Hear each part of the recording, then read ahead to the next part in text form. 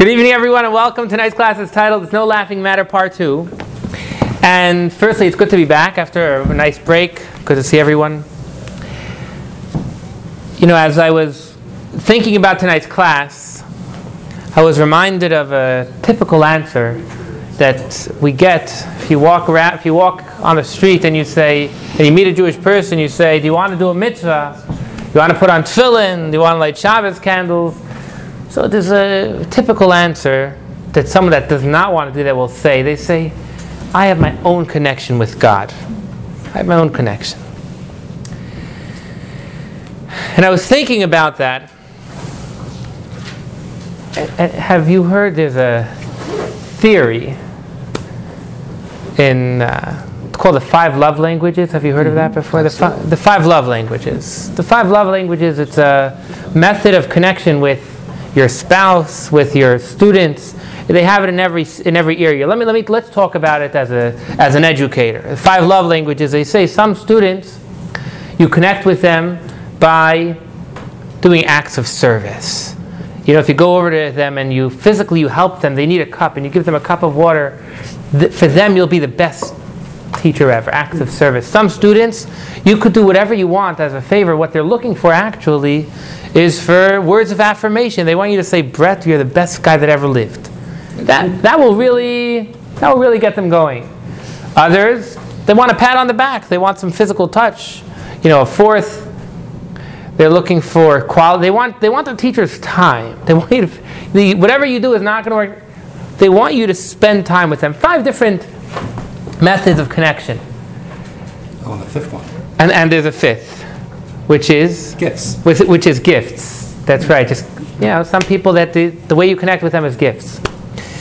And one of the things that you learn within this thought process is that let's again in the example of a teacher, if your student, if their method of connection is through quality time, you could give them as many gifts as you want as a teacher. You could go ahead and compliment them as much as possible. You could slap them on the back and whatever it is, but it's going to mean nothing to them if you're not going to give them that quality time. You're not talking their love language, as the expression goes.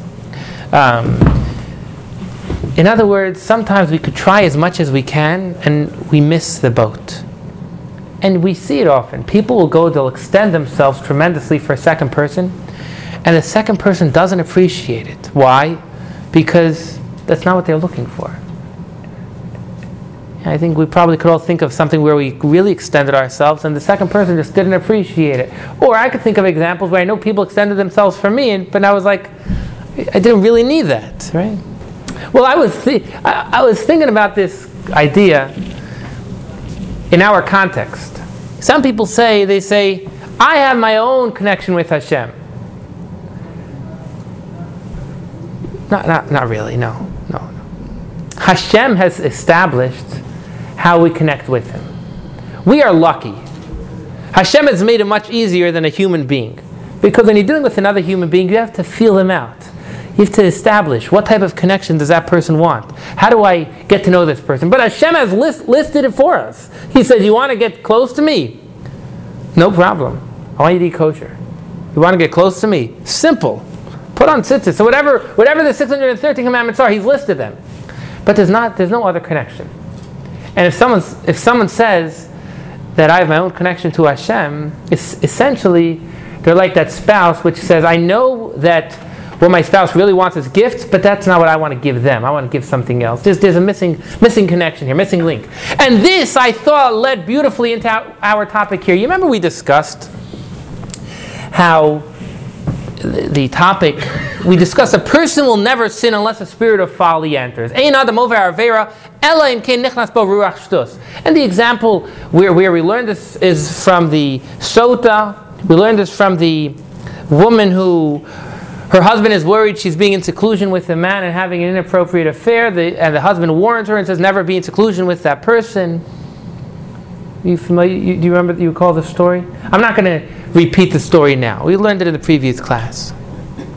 But the lesson that we learned from that story is, a person will never sin unless a spirit of foolishness has entered. And sometimes the spirit of foolishness is to say, "I have my own connection to Hashem." What are you doing? It's a spirit of foolishness. A person is saying, don't worry about the Torah and mitzvahs. Don't worry. Yes, Hashem may have said, connect to me through this way. But don't worry about it. I have another way. That's one method of foolishness. In the example of the woman who's in seclusion with the man, we said her foolishness is she's saying that I'm not killing anybody. She's playing down the gravity of the sin. So let's put this together. A person will only sin if they don't understand what they're doing. If someone understands that when they are going to commit any sin, and that's why the class's title is No Laughing Matter, because the agenda, in a sense, of this parak, of this chapter of Tanya, is to tell us that the smallest sin has a tremendous negative effect on a person. It's not a laughing matter. If you want to connect with Hashem, Hashem established how. And if someone is going to go and commit any sin of any level, they are destroying that connection with Hashem. You wouldn't want to do that.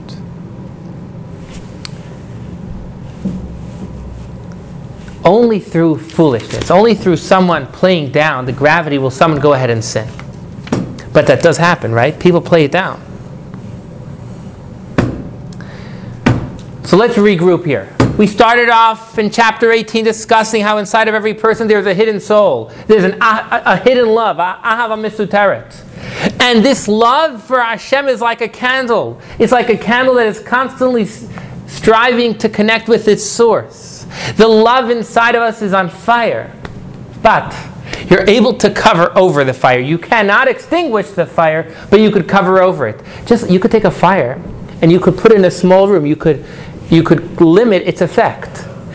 Unfortunately, we have the power to take this fire inside of us and limit its effect. Not extinguish it, but cover over it. But the fire is never extinguished, no matter what. Right? We have a quote in Chabad: "A Jew is a Jew is a Jew." That's what we're learning right now. This is a source of it. Because there is a soul inside of you that you can never put out, no matter what's going to happen. You could try as hard as you want. You can never separate yourself from Hashem.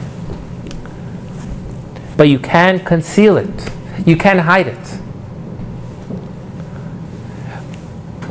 But when something is going to come to you and say, separate yourself from Hashem completely, serve an idol, then that flame is going to be revealed. Nothing can conceal the flame enough to allow a person to completely separate from Hashem. Yes, Gershon.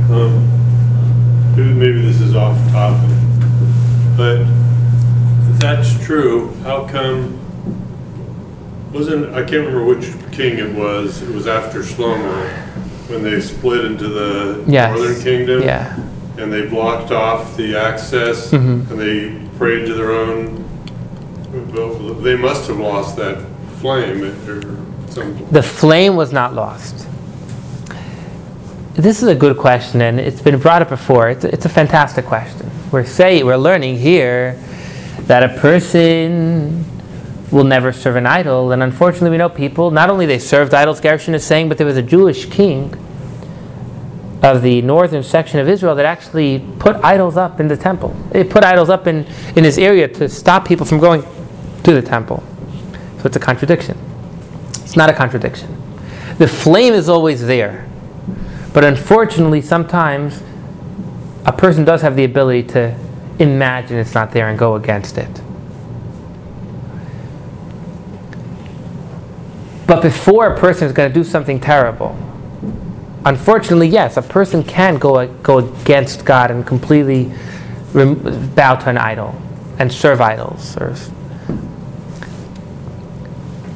But that's not his natural instinct. Naturally, we're learning Hashem has created us with this fire that will not allow us to do that.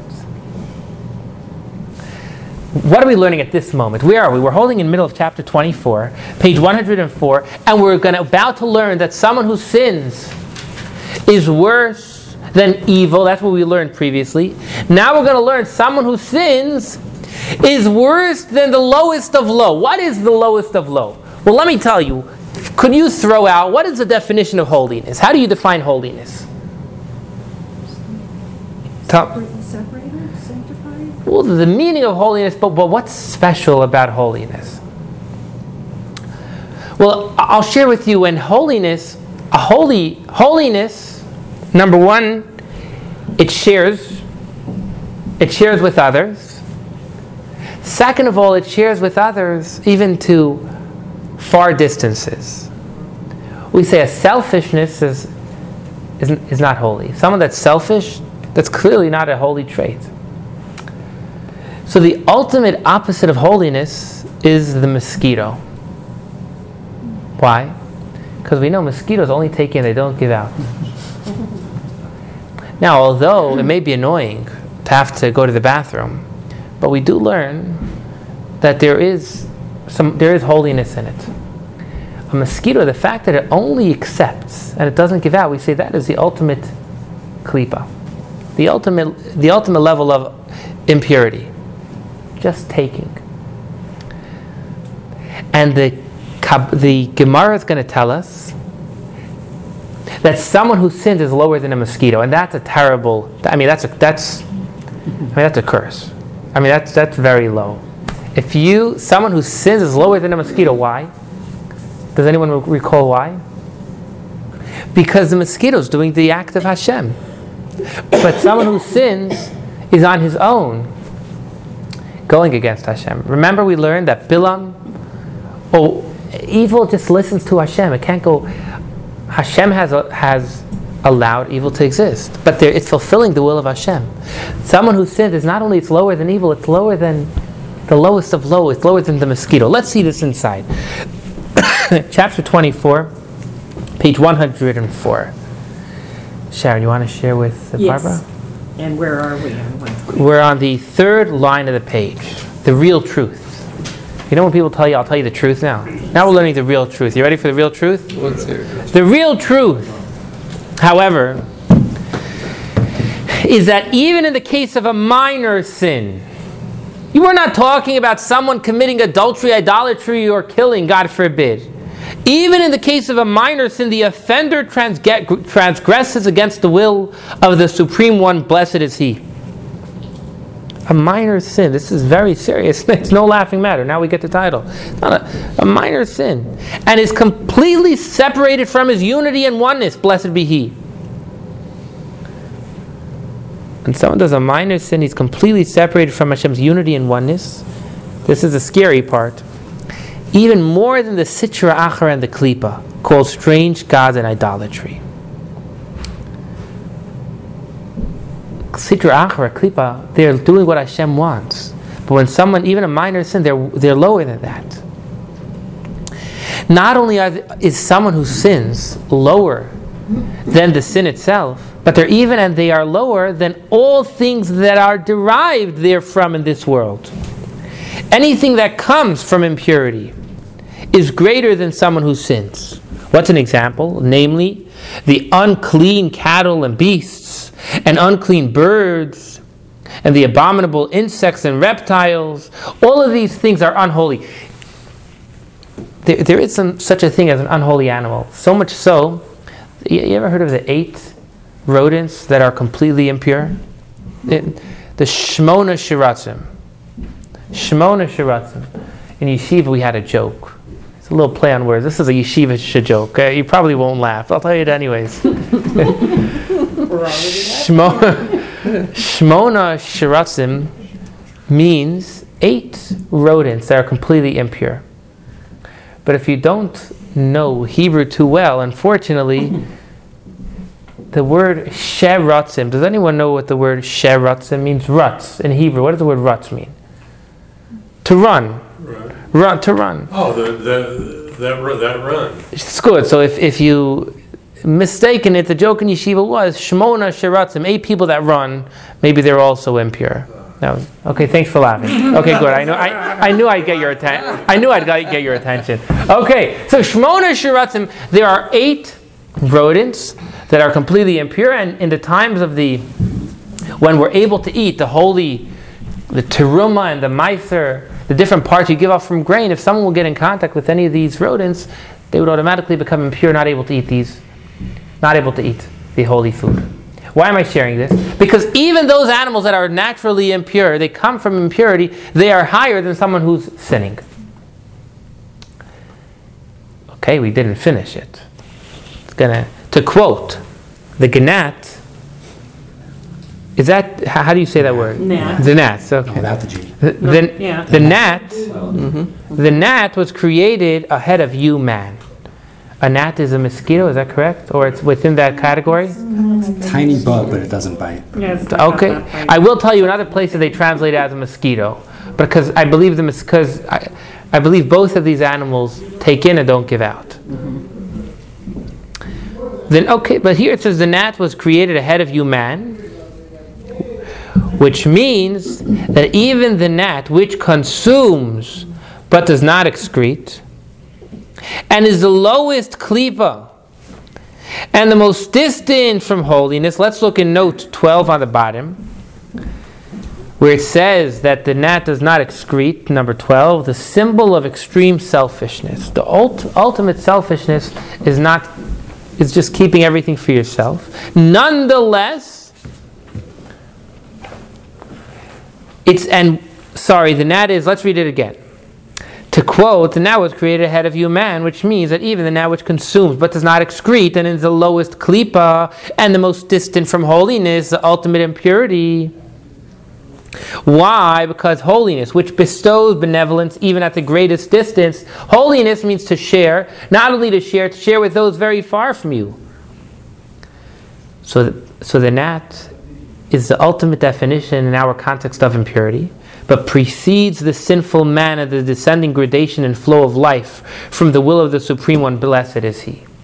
The gnat is ahead of someone who's sinning because he's not going against Hashem, he's doing the will of Hashem. If the gnat, which is the ultimate impurity in our context, is greater than someone who sins, all the more so the other unclean living creatures, and even the fierce beasts, all of which do not deflect from their person but obey His command, blessed be He, even though they cannot perceive it. You see, even animals have a soul. Animals have a soul. Which is why, to be a vegetarian means you don't believe in animals. If you believe in animals, if you believe animals have souls, then you can't be a vegetarian. Is anyone here a vegetarian? I'm not talking against you. I just wanted to share a fascinating thought. Oh, you said if animals... I said, if you believe that an animal has a soul, then you probably won't be a vegetarian. Okay. Why? Good question. Because if you believe an animal has a soul, then you recognize an animal has a purpose in this world. And you recognize that the animal can be elevated. So we're taught that the animal wishes to be slaughtered by a shochet, salted, and then eaten with a blessing. Because you're taking the soul and elevating it. Let me give you an example. When someone passes away, unfortunately, their time for business is up. Business is over. The day is done, and the soul is at a place where it is. For that soul to be elevated in heaven, how can it be elevated in heaven? Through someone in this world giving charity for that person. That is why when Yizkar happens, it's so important to give charity. Because charity is a way of taking the soul and making it even higher. So we can do something to elevate someone else's soul. The same thing is with animals. We learn that animals have a soul, and we can elevate that soul by eating the animal appropriately for a holy reason. Okay. Not only do animals have souls, animals also have mazal. We say mazal tov. Animals, and that's exactly what we just read. Even though they cannot perceive it, even though the animals don't recognize their connection with Hashem, but it exists, and they will not go against Hashem. Animals will not go against Hashem, so someone who is sinning is lower than these animals. Let me prove to you that animals have a soul. Let me prove it to you. By raise of hand, how many people here know the story of Daniel in the lion's den? we're familiar. In short, Daniel was thrown into a lion's den, and the lions did not eat him. Yeah, simple story, right? It's not too exciting. It's quite exciting, actually. Quite a scary story. Daniel was thrown into a lion's den, and the lions protected him.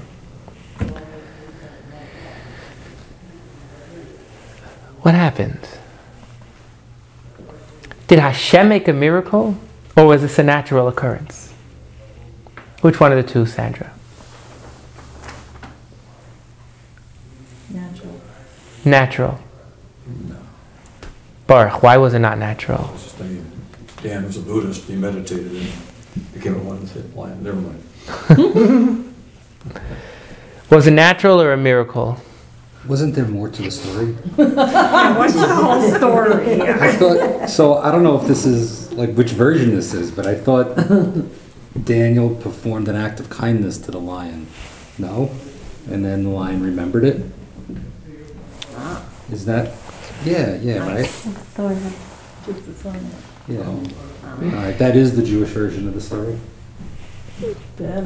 Well, what I'd like to do though is, I want to take a step back from the specifics of it, because first of all, we're learning was a lion's den. Well, it wasn't. We don't. I haven't learned that it was one lion. I may be mistaken, but just out of my natural understanding, I think we're talking about a pack of lions. Okay. And now I may be mistaken with the specific of the story. Could it be it was only one lion? But nonetheless, we actually learn that it was a natural occurrence. Why was it a natural occurrence? Because Hashem has created animals. How many of you know the first book of the Torah well? No, I'll test your knowledge. Here's a quote from the first book, and let's read it inside. To quote further, and the fear of you and the dread of you shall be upon every beast of the earth. We learn in Genesis, we learn right at the beginning of the Torah, that Hashem has made it that animals have a fear of humans. Well, we don't really see that so often, right? So here's what we're going to learn. If you act like a human, the animals are going to fear you. If you act like an animal, the animals will think you're another animal. Now, we're not talking about a human like we think of a human. We're talking about if the animals recognize that you're a human, you're greater than them. Meaning that you're not sinning. So then all of it, they perceive that. They perceive what we're dealing with, and they're not going to touch you, like the story with Daniel in the lion's den. But if someone lowers himself to be an animal, he lowers himself to be lower than an animal.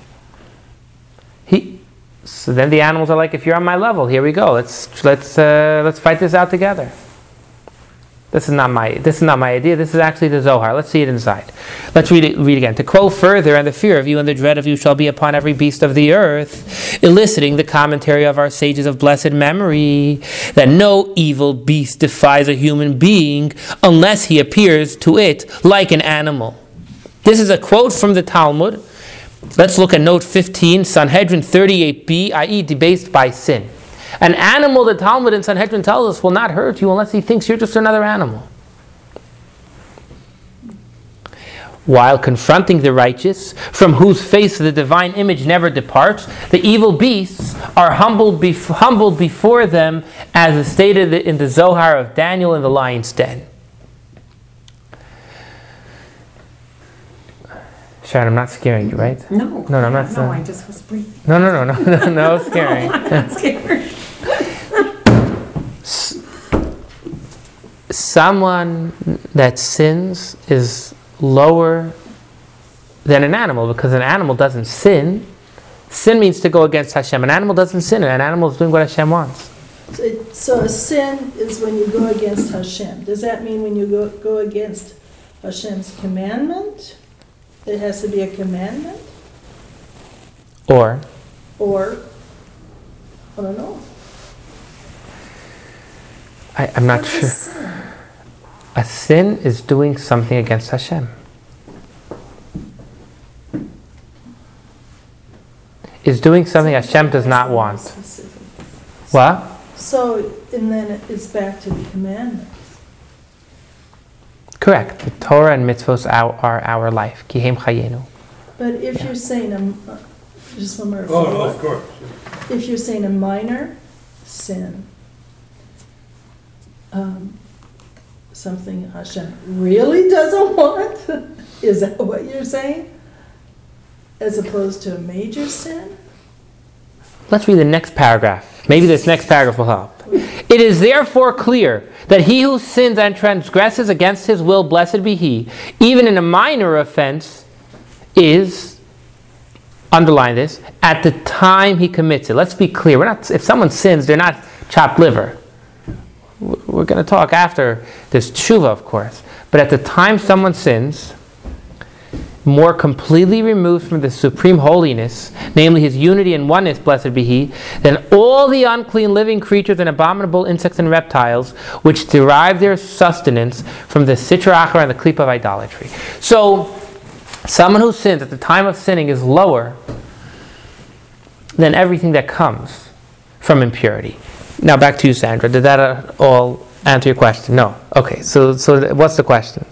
Well, this might be the answer, but I don't understand it.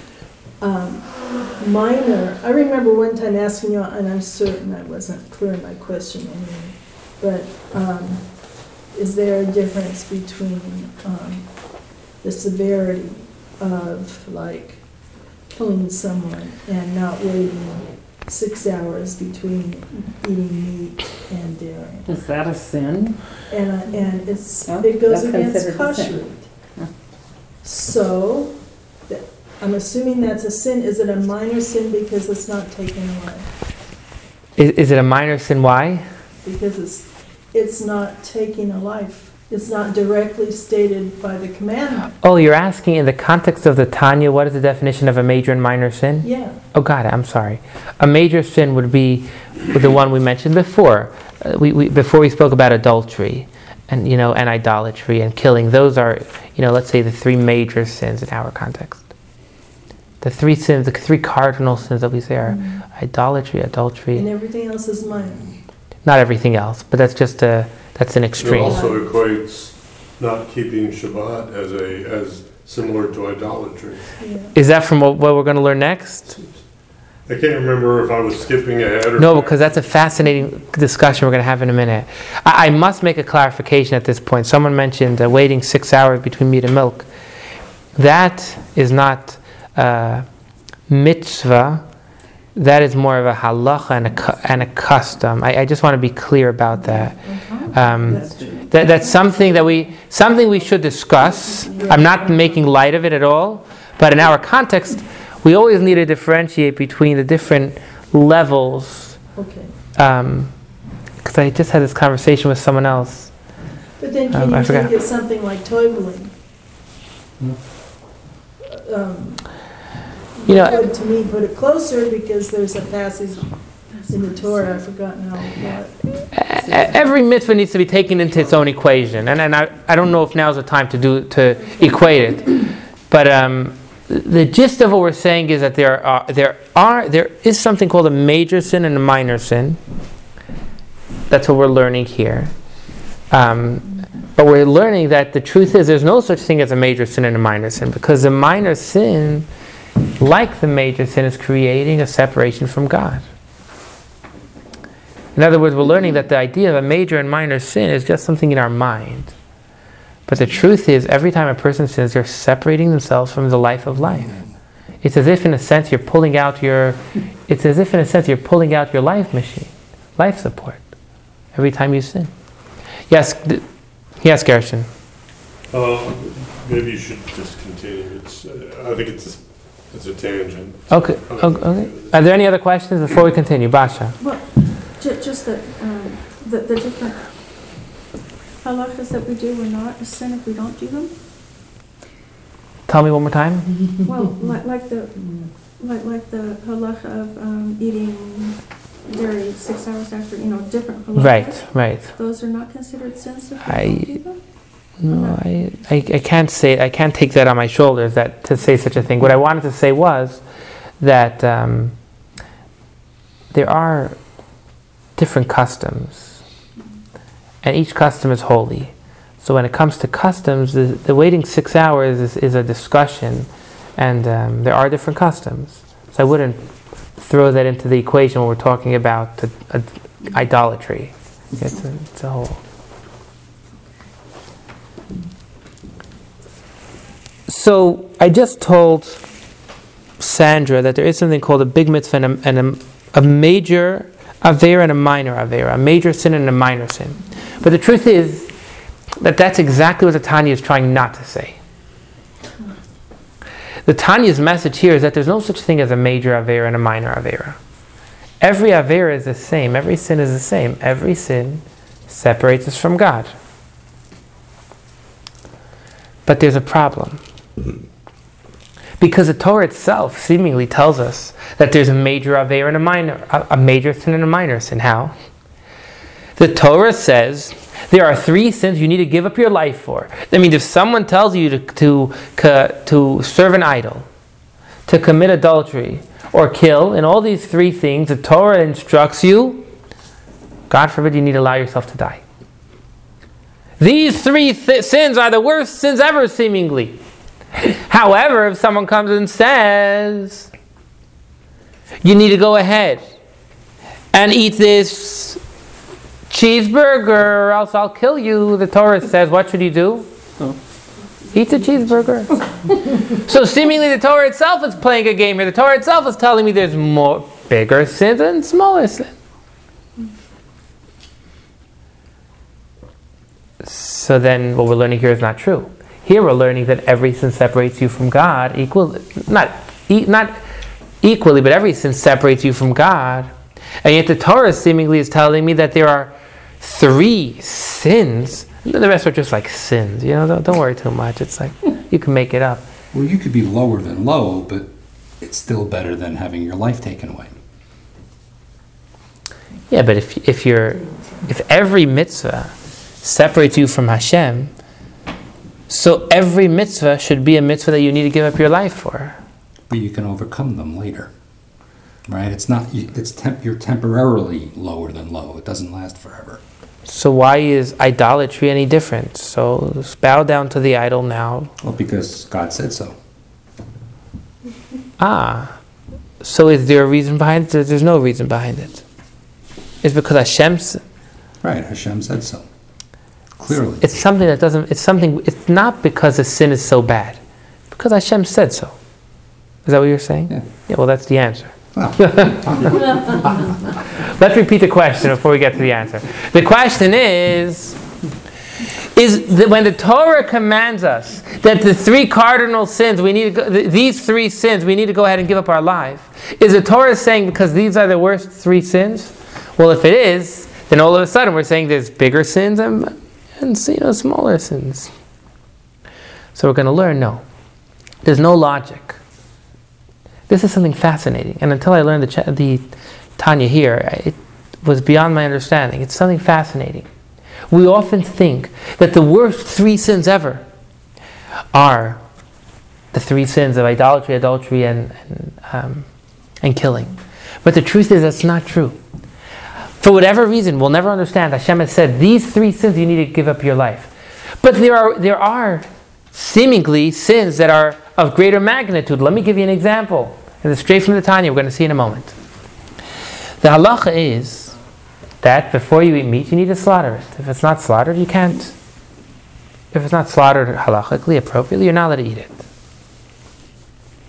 And yet, halacha says who's allowed to be the shochet, who's allowed to be the ritual slaughterer.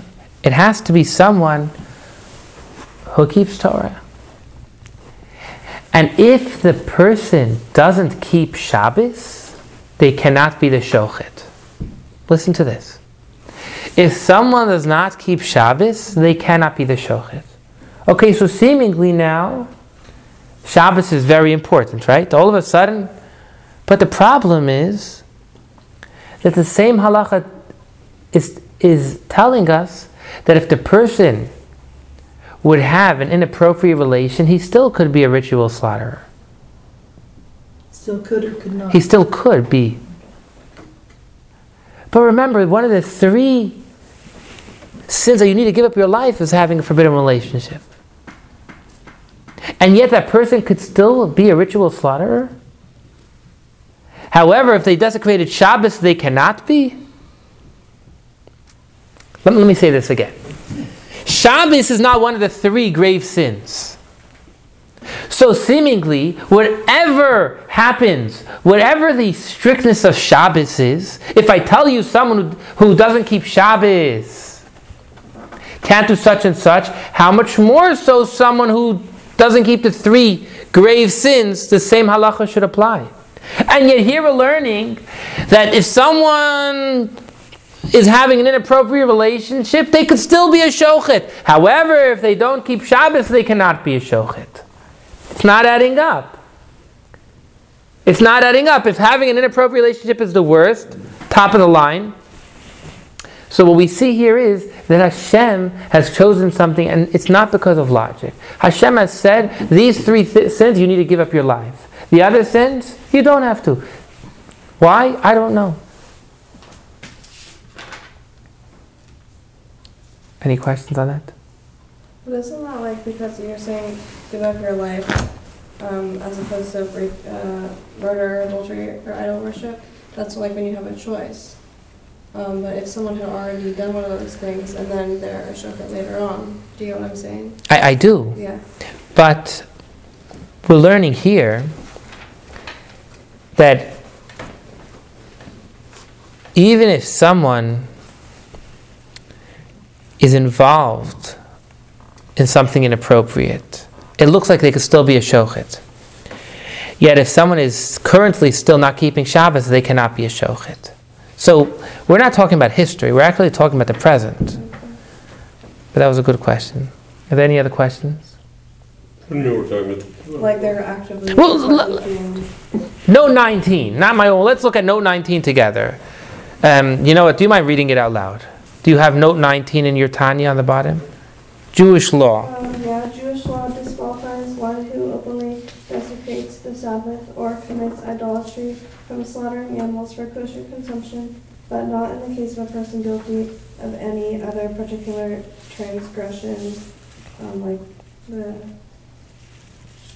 I don't want to say that word. Okay, no, that's respectful. So,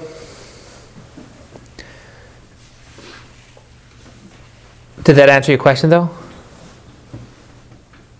No. No. I don't really see how that's doing. Okay, no, we're learning here that the person is currently openly desecrating Shabbos. So it seems like Shabbos has such a special meaning and represents such a relationship with Hashem. Right. That not observing it is directly like an act of killing one's relationship with Hashem while being an adulterer, while being, what's the third one? Murderer. I could see all 3 of those wrapped up in not observing Shabbat. Well, and again, that just goes back to the previous point that if Shabbos is so important, so now we should have 4 things you need to give up your life for.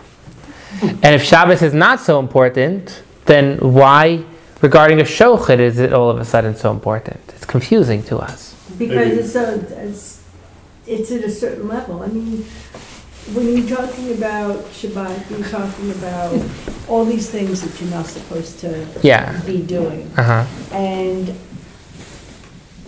there are people who observe every one of those Shabbat rules, and there are people who do not, unless and down and down. Right. And so does that make them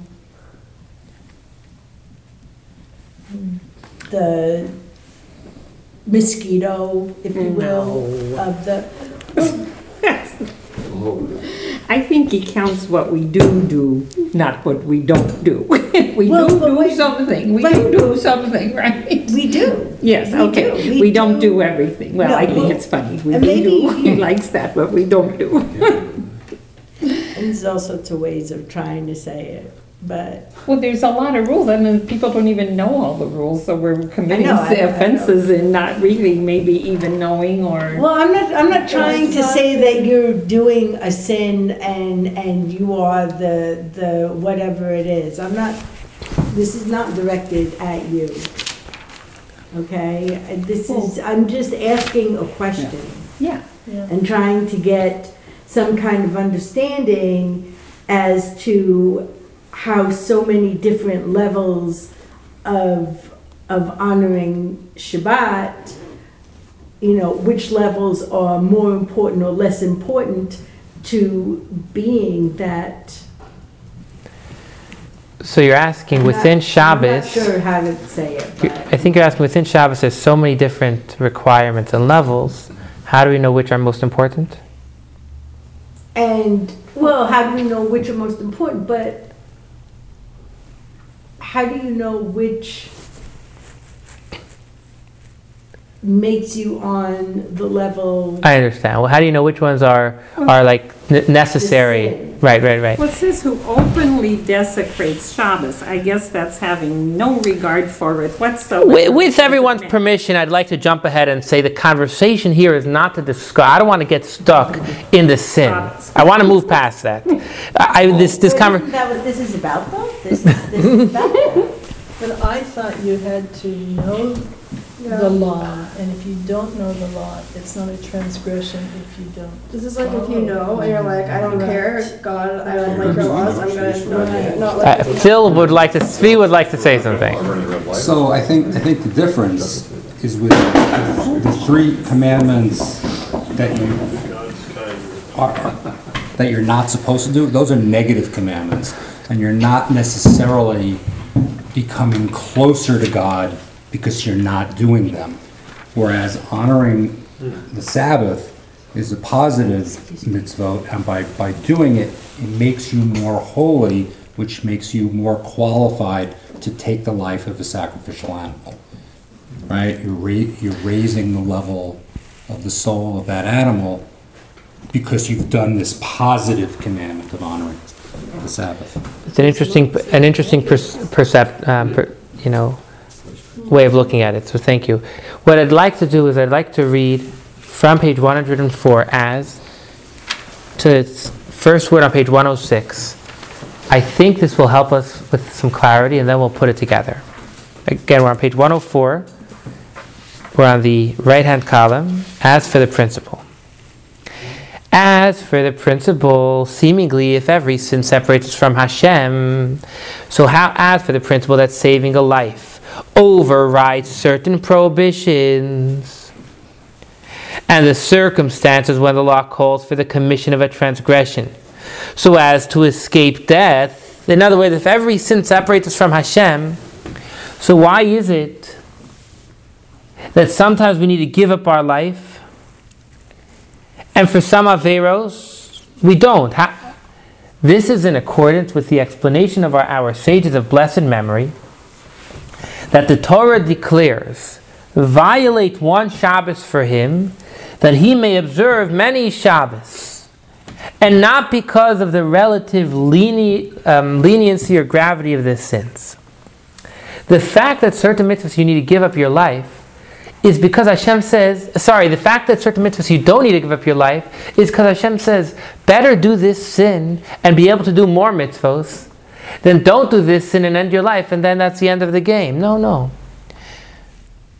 Better, for example, Shabbos, that's our conversation. Better go ahead and drive someone to the hospital on Shabbos to save his life than say, oh, you need to die here because I can't drive you. No. Better transgress one Shabbos and keep many more Shabbos than say, I can't transgress this Shabbos. So when someone, at times, when the Torah says you can do the sin, you're not sinning, you're doing a mitzvah. The Torah is saying at this point, driving someone to the hospital is doing a mitzvah.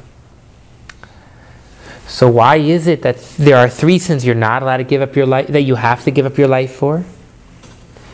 Let's continue. This is supported by the fact that the violation of Shabbos is extremely grave, and comparable with idolatry in relation to the law of animal slaughtering by one who is a habitual transgressor of any particular Jewish precept as codified in Yoreh De'ah section 2. Unlike the case of one whose particular willful sin is that of incest. So even if someone is doing the most terrible sin, he could still be a shochet. However, someone who transgressed Shabbos cannot. So seemingly Shabbos is on the higher level. Nevertheless, when it is a question of saving a life, the prohibitions of Shabbos are suspended, but never those of incest. So that doesn't make sense. If this inappropriate relation is not so serious, so you don't need to give up your life. And if Shabbos is so serious, you shouldn't need to give up your life. Rather, this is the punchline, it is a scriptural decree. This, that some sins you need to give up your life and some sins you do not, is exactly like Tzvi said. That's what Hashem wants. It's a scriptural decree. Let's look at note 20. Hence, it is not a matter of leniency or gravity of the sins in question. So let's put this all together.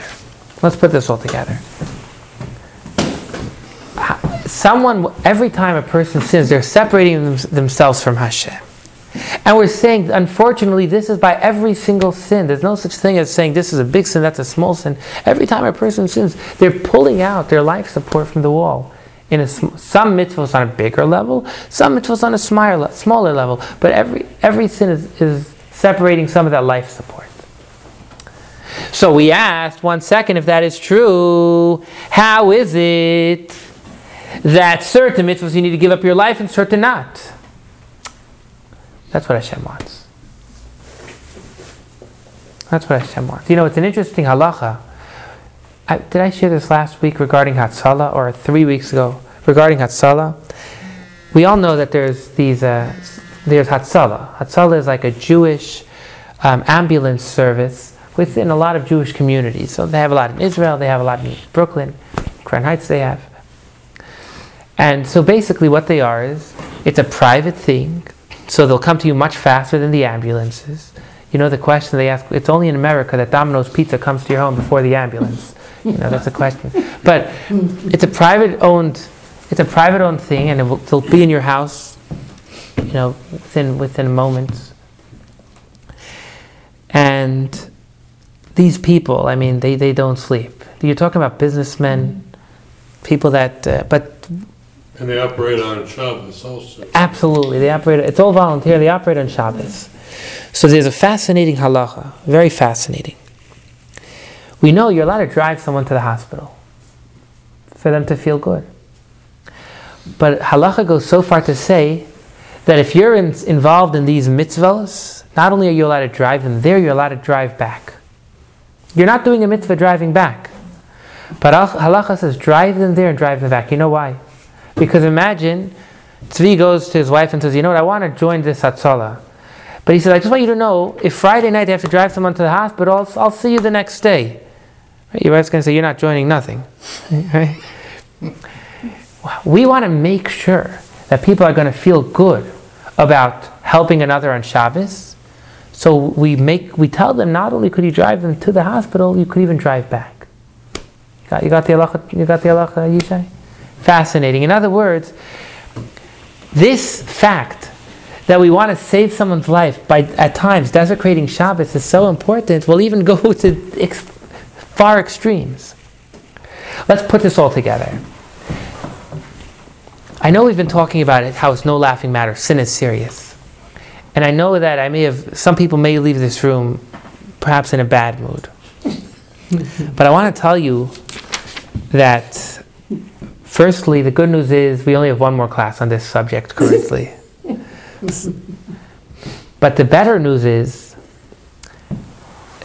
that when we're going to learn chapter 25 and put everything together, put together how the greatness of a mitzvah, put together the lowliness of a sin, what that should do is it's supposed to arouse in us our love for Hashem.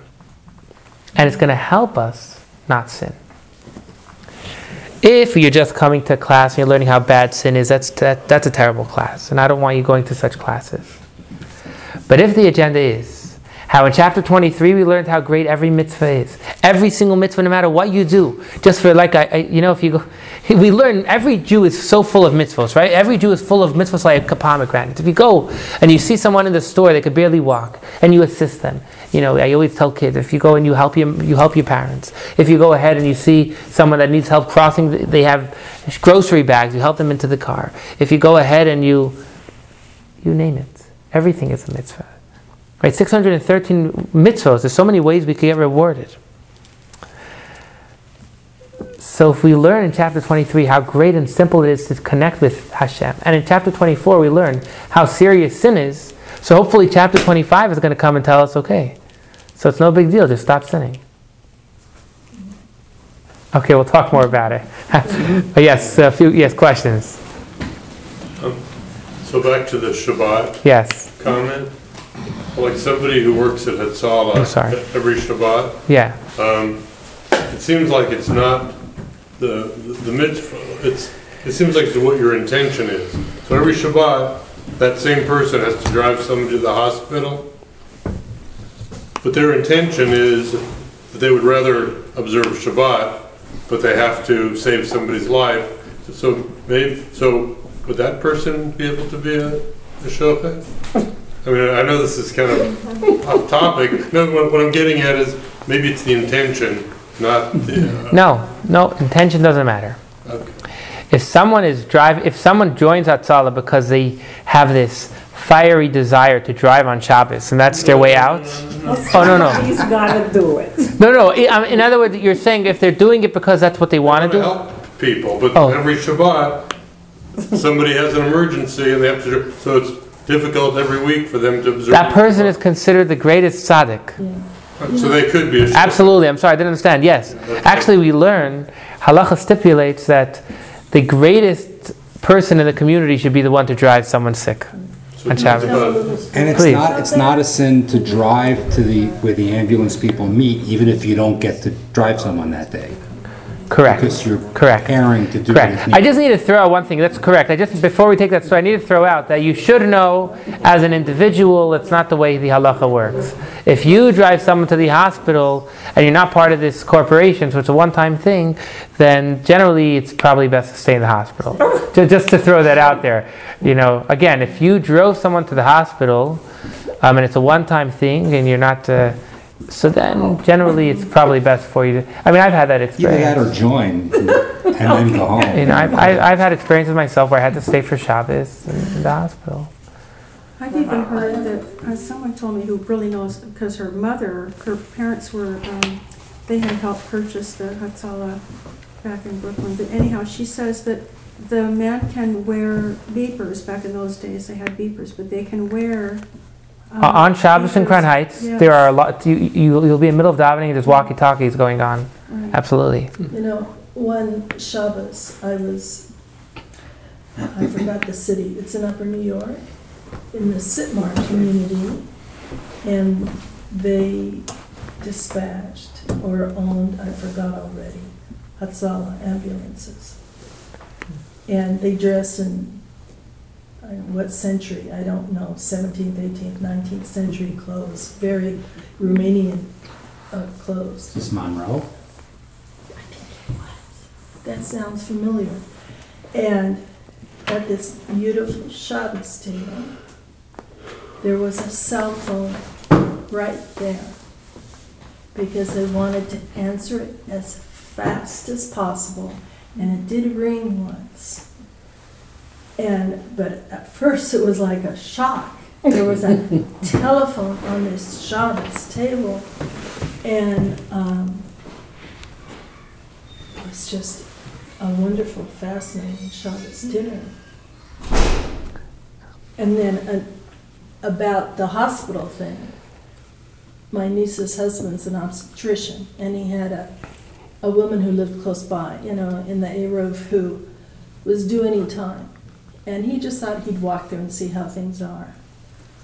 Well, I guess things weren't going well. And he ran back, got in his car, drove to her as fast as possible, took her to the hospital, and there he was for the rest of Shabbos. And he had to operate, but he does it with his left hand. He learned equal skill in both hands so that on Shabbos, he operates with his, if he has to, he operates with his left hand to distinguish it is Shabbos. And he is doing something that otherwise operation on that. That doesn't sound right. Thank you, Sandra. And it saved her life. It's interesting. This is your But nephew. he's- Thank you. You should My be niece's operating with your husband. best hand possible. But it saved I the wouldn't go to baby's that life. You Right. know? But he did not drive home. Right. And lots of Shabbos, he is not home. He's at the hospital because he can't drive back. Wow. Just He exactly could what you're drive back saying. if he wanted, You right? drive with his left hand? Thank you, everyone. I was hoping to ask about the soul